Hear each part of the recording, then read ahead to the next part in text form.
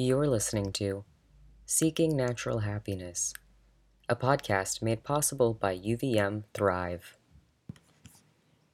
Hello, and thank you for joining me on today's episode of Seeking Natural Happiness. Today I'm going to share with you some of my favorite places to reconnect with nature. As the weather starts to get warmer, it's easier to see the appeal in getting out there and trying new natural scenes, but it may feel daunting to know where to go. As someone who was born and raised in a large city, I've always felt more detached from nature than my peers. I remember my first plane rides to and from Vermont.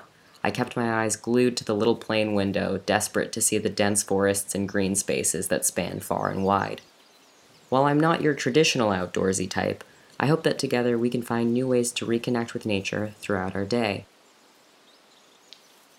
As a first-year student, the UVM greenhouse was the first place I showed my family on family weekend.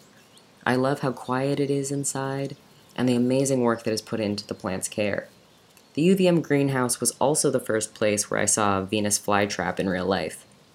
While the greenhouse on campus has restricted its access to appointment-only visits for safety reasons, there are still mums available to purchase for anyone looking to have some fresh flowers in their life. If you're looking for a little bit more variety and space to explore, you can also check out Clausen's Florist Greenhouse and Perennial Farm in Colchester Village. This greenhouse has a lot to offer, including ferns, monsteras, ficuses, and even pottery. The Redstone Woods are another great place on campus to find rest and relaxation. I love to sit and just listen to the wind in the trees, smell the pine cones scattered on the ground. The Redstone Woods are also a premium spot for hammocking. If you are looking for a larger space to spread out, check out Farrell Park located in South Burlington.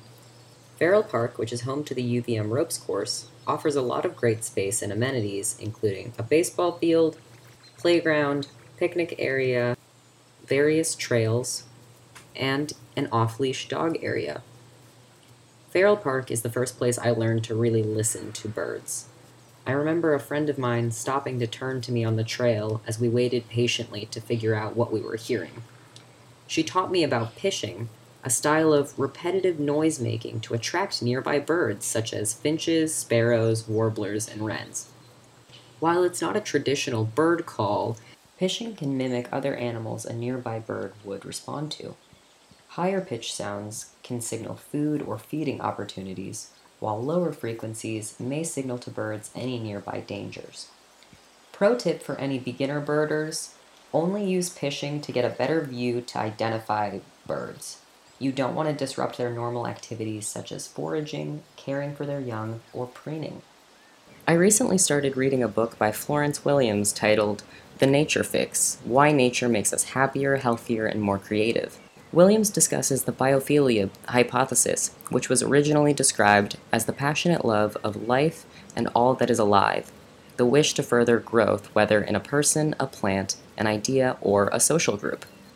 According to Williams, the biophilia hypothesis posits that peaceful or nurturing elements of nature helped us regain equanimity, cognitive clarity, empathy, and hope. When love, laughter, and music weren't around, there was always a sunset.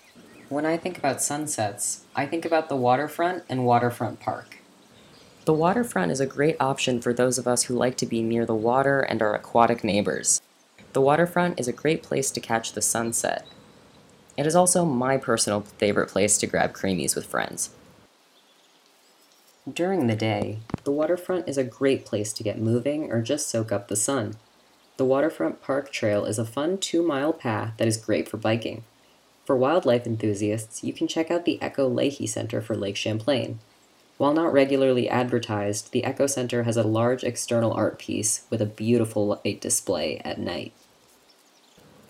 Waterfront Park also offers a lot of scenic attractions that I wouldn't consider for a traditional green space, rather a coupling of man-made and natural design. As you walk around this area, you will be met with train tracks and trains covered in spray paint.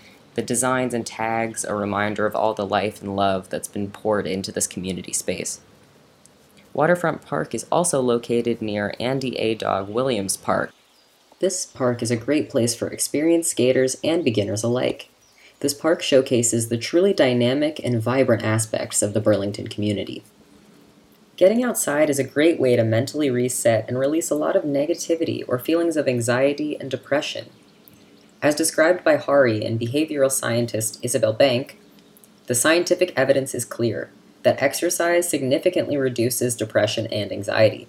This is because it returns us to our more natural state, one where we are embodied, we are animals, we're moving, our endorphins are rushing. As you continue to explore Burlington, think about where you like to get out and get moving. With warm weather approaching, take advantage of the wonderful offerings open to you in nature. Thank you for listening to this episode of Seeking Natural Happiness.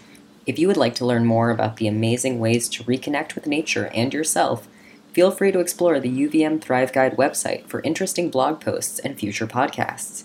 You can also follow us on Instagram at UVM Thrive Guide.